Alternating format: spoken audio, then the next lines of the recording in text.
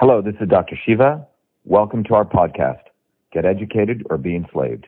Episode 74, air date October 23rd, 2015.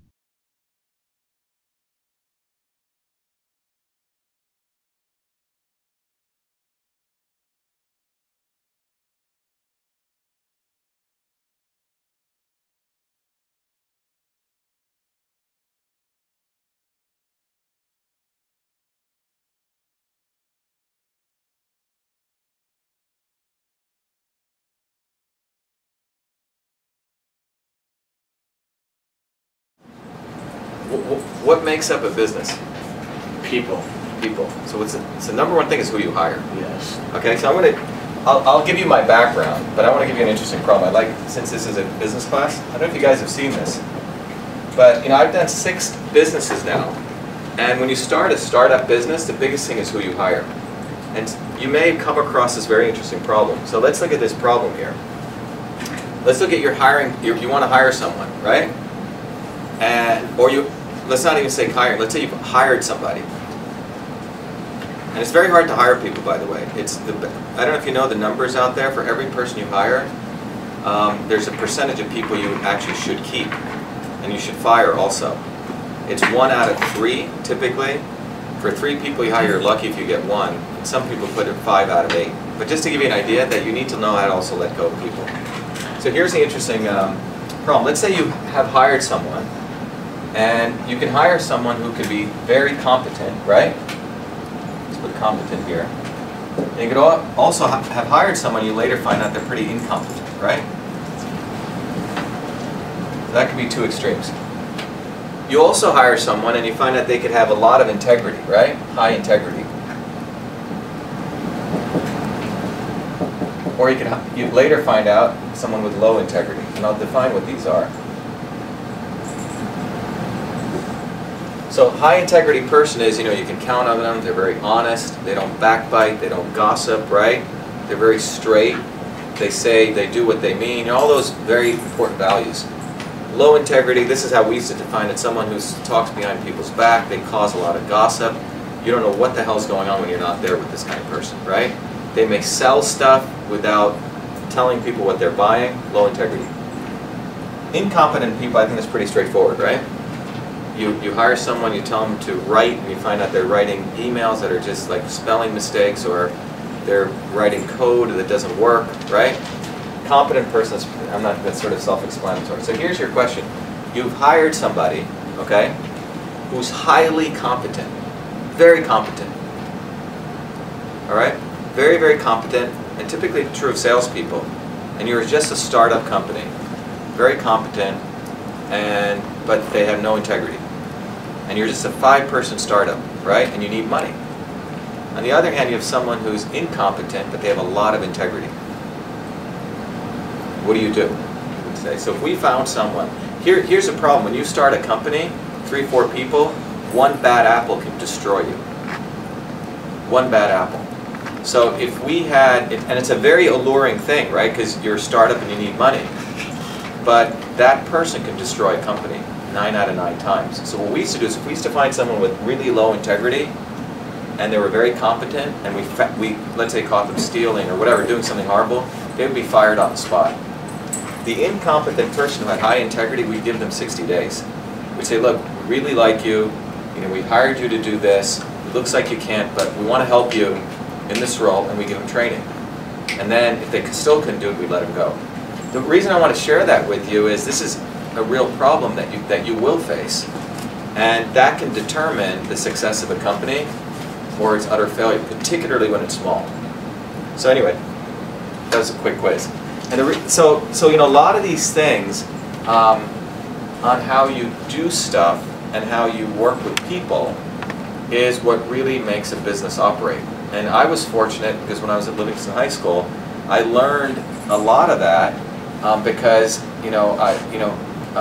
my parents, like you said, came from an environment, tremendously good value system, right? You work hard, resourcefulness, you do what's right, and that was important. Livingston High School had a phenomenal set of teachers who taught me that. I mean, we had teachers who would work here and then had other jobs, right? you know, because the school system wasn't paying teachers that much.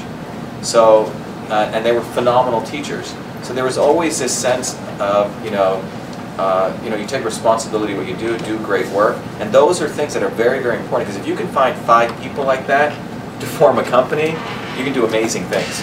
And the ability to create something and serve this person that you call the customer. So what I'm saying is, if you're going to do a business, you have to know who the customer is. When I created email, the customer wasn't a nerd, they weren't a technical person, right? Because computers in those days, in 1978, was for scientists and engineers. But there was this other group of people called the secretary, who sat at a desktop. You know, it was a very sexist world in those days. Women were relegated just to doing that. They had a typewriter, they would type memos for their boss, and I thought, wouldn't it be cool, and the challenge was, could you take this person who was not given access to the computer. The computer was this mainframe thing, you know, people with little pocket protectors, those are the guys that use that. So could you take this woman, frankly, who never had access to use that, and could you bridge those worlds? So there was a customer there. So the answer to your question is, if you're going to do a business, you have to, ultimately you're serving somebody. And do you want to serve that person? Are you motivated to change that person's life in a very different way, impact them? And it doesn't have to be big, but it could be something very small. But it's ultimately, who is the customer? Email really came out of serving this customer, who was an ordinary person, was not an end user, to move that person from the typewriter to the keyboard. So that was my customer. In the case of what I'm doing now, the customer really is everyone, because I want to revolutionize health. We are in a world right now, we have people are eating a lot of craps, cancer is skyrocketing, the amount of pharmaceutical, the GMOs in the soil is destroying the world, and there has to be a different way to do this. And the technology that I have can validate traditional medicine systems that people have been practicing for 5,000 years. They actually are the way that we should go back to. So I'm motivated by wanting to change the world. But you got to find out what you're interested in. And it could be anything. You may really love flowers, you know? You may want to start a flower shop. It's cool. But you got to find out what really you're interested in. There's so much money out there, by the way. A lot of people with a lot of money. So if you really have an idea, you'll always have money, so never worry about money. There are 3 ways that human beings make decisions. One is through instinct, like animal instinct. Animals do that. Another is through, you do intelligence, right? Like you actually use your, well, maybe I'll get the person's resume, you know, I'll make sure they're coming from a good school. You know, you do all these checks, right? Checks and balances. That's the, and then the third part is intuition. And that is a faculty that all of us have. It's not something that's just magical. It's in many systems of, ancient systems of medicine, they used to say you actually have these 3 faculties: the instinctual brain, the intellectual brain, which is also important, and then the intuitive brain. And you have to build that intuitive capability, which comes with time. But that's where you have to be able, I mean, it's going to sound weird to you, but you have to learn how to sit quietly and listen to yourself. And when you can listen to yourself, you can start seeing the world for what it is, without all the distractions. Because sometimes people may say, you know, you should really hire this person, they're really good. But if your gut doesn't tell you that, it's 9 out of 10 times your gut is saying, because it's giving you the right reaction. Thanks. Now, see, this is a very interesting dynamic we're living in now in the world, that you have people with media who there's consultants. People can make their website, who they are, appear a certain way. And the dynamics that it creates is an interesting one, right? So what you think you're getting may be completely different. So you have to do all these technical mechanisms, right? To deal with that, like you have to do more checking, to check the resume, all those. That's why I believe a lot of businesses are going to become local again. It's my theory. Or global, where you actually can see people face to face, interact with them. Because a human gut still has an amazing ability to assess who friends and foes are. You can do these other techniques, I'm not saying they're, but there's an advantage you have if you see someone face to face. Last closing, I want to tell you this is, you know, when Facebook did its analysis, right? You know how some people have like 3,000 friends on Facebook? You know, when they did the analysis, you know how many true friends the average person has? Like real friends? You know what the number is? 12? Nope. 5. It's 6. And it turns out that's the same number of friends that people had in old rural villages. You knew about 6 really good people. So that pretty much says a lot, right? So even in companies, it turns out, you have one person, you have about 5 people you could work with. It gets a little bit unmanageable beyond that, because you never get a chance to build this relationship. That computing has gone through this entire spectrum, where it began, where those who use computers had to be highly technically trained people. Right? It wasn't for everyone, right? So you had to go through a tremendous amount of training. The whole climate, the ecosystem was, you had to look a certain way, right? When I created the first email system, the guy I worked with, he used to wear a lab coat, right? And he used to look like a mad scientist, right? So the concept of people working with computers was very segregated into certain people, because you had to have all this technical capability to work with computers. So in 1978, when people worked with computers, it was the same world, right? And there was a big dichotomy between the people who could work with this machine and ordinary people. So that's, if you take yourself back 36 years, so think about a world where not everyone could touch that thing, right? In fact, there was no such thing. You have more power in that one device right now than you have in the mainframes we had. Probably 100 times more, 1,000 times more. So in that environment, what you're able to do now in manipulating computers, those people couldn't even conceive of thinking. So when I was at Livingston High School, I think we had a small little teletype device downstairs. That was a computer device we had. In those days, you had to do punch cards. It was a very onerous task. You had to get a tremendous amount of training. So for me, when I finished up calculus when I was in 10th grade here, so I didn't have at that time any other math courses to take. So I ended up going to New York University on a summer program, and I learned 6 different programming languages. And 6 programming languages, they were all in punch cards, and then I also learned digital circuitry. When I finished that, Livingston High School arranged a special program for me where I could actually do an independent study, travel to Newark, New Jersey. And at that time, the medical school there had just set up mainframe computers in 4 locations. They were networked. There was no internet. People actually laid down their own cable, through modems, and these 4 campuses were networked together. But even at that time in '78, what did they use computers for? Again, it was for batch processing of data, right? To store records. Again, you needed these very highly trained technical people. So the challenge I was given was the challenge, could you take these very non-technical people, secretaries, primarily women, who worked not on this kind of desktop, a desktop where you didn't have a keyboard, but they literally had a physical typewriter. On their desktop was literally a box. It was called inbox. Mail would come into this inbox. There was another box called an outbox. There's a box called drafts. These were physical boxes. Next to them was a trash can. They had physical paper. There was carbon paper. Carbon copy literally meant you took 2 pieces of paper. In between the paper is a piece of carbon paper. When you typed, it went through paper 1 and you got a carbon copy. So this is a way mail was processed in this inter-office mail environment of the 1970s. And that system, by the way, wasn't limited to that medical college. It was a system that was used all over the world, from the Prime Minister of India to the, whoever the president was, Nixon at that time. That was called the inter-office mail system. And that world was completely separate from the world of people using these, wearing their white, lab coats, using these mainframe computers. So the challenge I was given was, could you take these people who had never used a computer before, secretaries, and could you create an electronic version of that? Had I learned to code? Yeah. Oh, so I got lucky because in 1978, remember I said I finished all the math classes here? So a friend of mine's mom's friend had seen this little ad, I think it was in the New York Times. There was a little ad that said that this professor at New York University was going to select 40 students because he was thinking that one day you would need programmers, and that if you applied, you would get selected to go to NYU and learn software programming. And so, and I think it was only you had to be a junior, and I was a sophomore, so I was ineligible. But because I completed calculus and all, they sort of considered me in a different way. So I got accepted, and I used to take the train. My mom would drop me off, I think 5 or 6 a.m. in Newark, and I used to take the train into Greenwich Village, where NYU was, go from 8 a.m. to 8 p.m. study, and came back. So I learned actually programming at a university.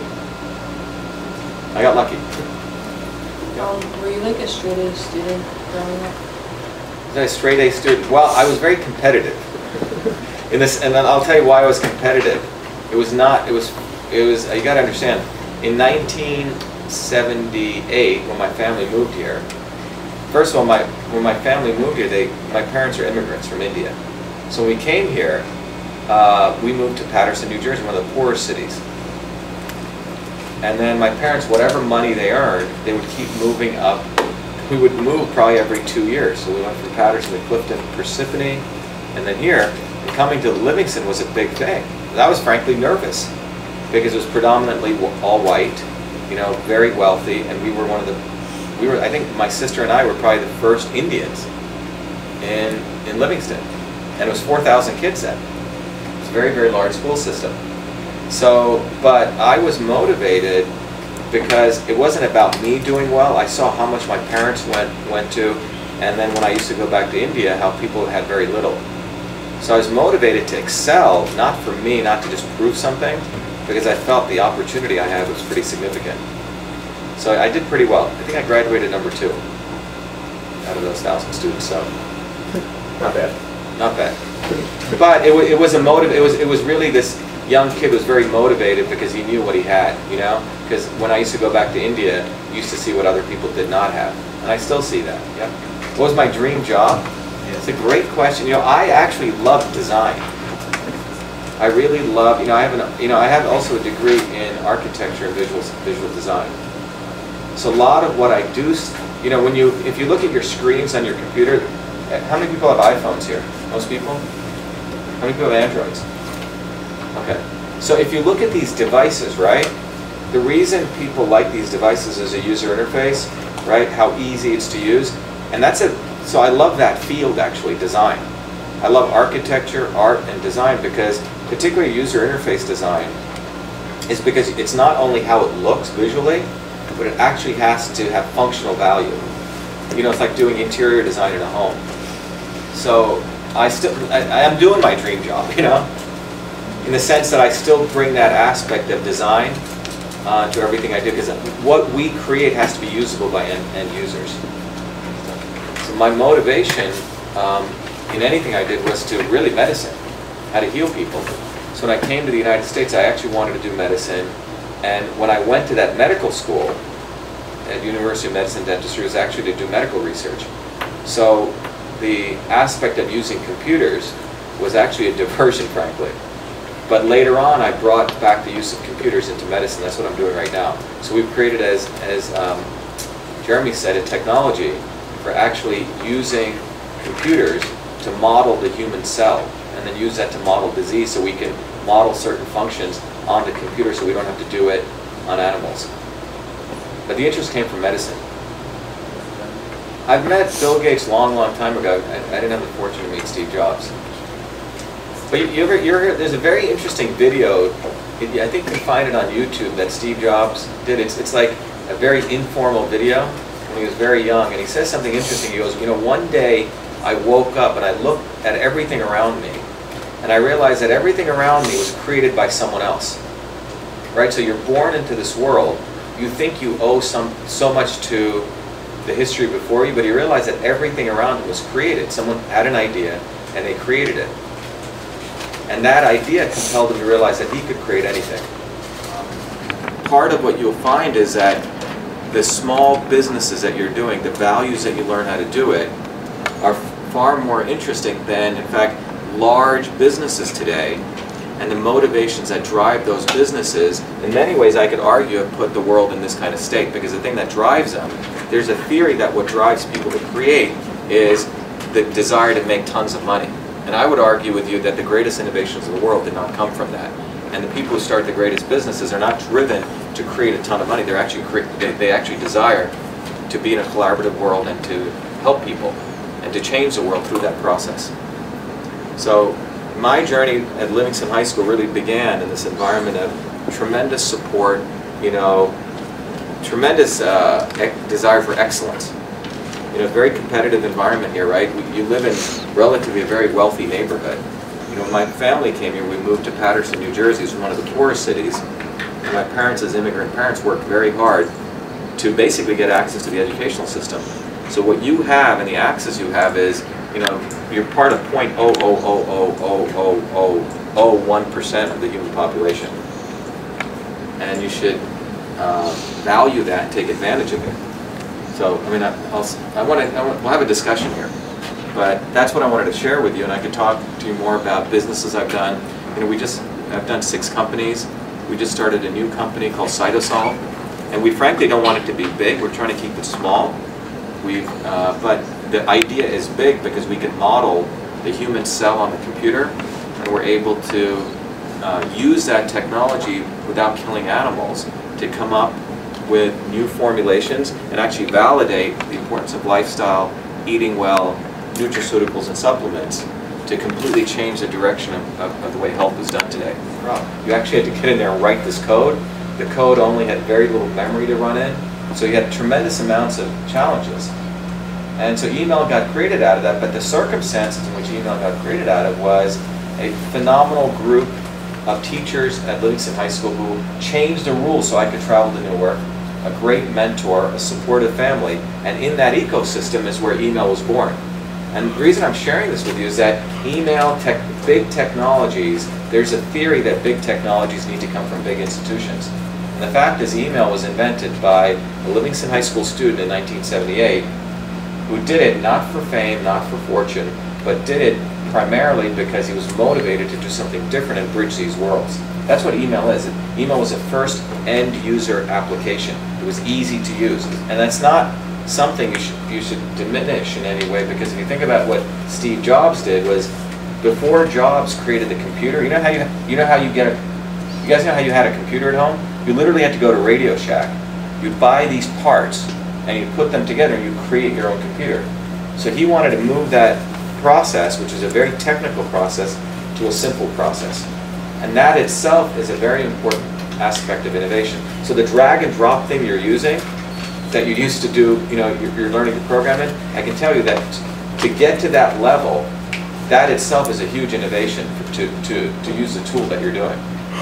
So that's what email was, and my journey, you know, in programming as both an inventor and a scientist really started at Livingston High School. And what I want to compel on all of you is that I shared this in this other class, that you're literally, you know, probably 0.0000001% of the human population. I don't know if you know what I mean by that.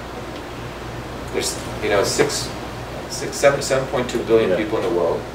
By the way, 50% of the world's population is now below the age of 25. I don't know if you knew that. And of that world population, the amount of access that you have is pretty phenomenal. And I can honestly say that the education I got at Livingston High School, the fundamentals was far better than MIT. No question about it. And I'm sure that the stuff that you're learning here today is pretty significant, because Livingston High School really manufactures, believe it or not, amazing students that these universities really get. They get to put their brand label on. So what I can challenge you to do is take advantage of what you guys have got here, because it's a tremendous amount. And you know, email and TV were both created by 14-year-old kids before they went to big institutions. And the things you guys can invent in 2014 is limitless. And just really think about that, what you're capable of doing as an individual in this environment that you have.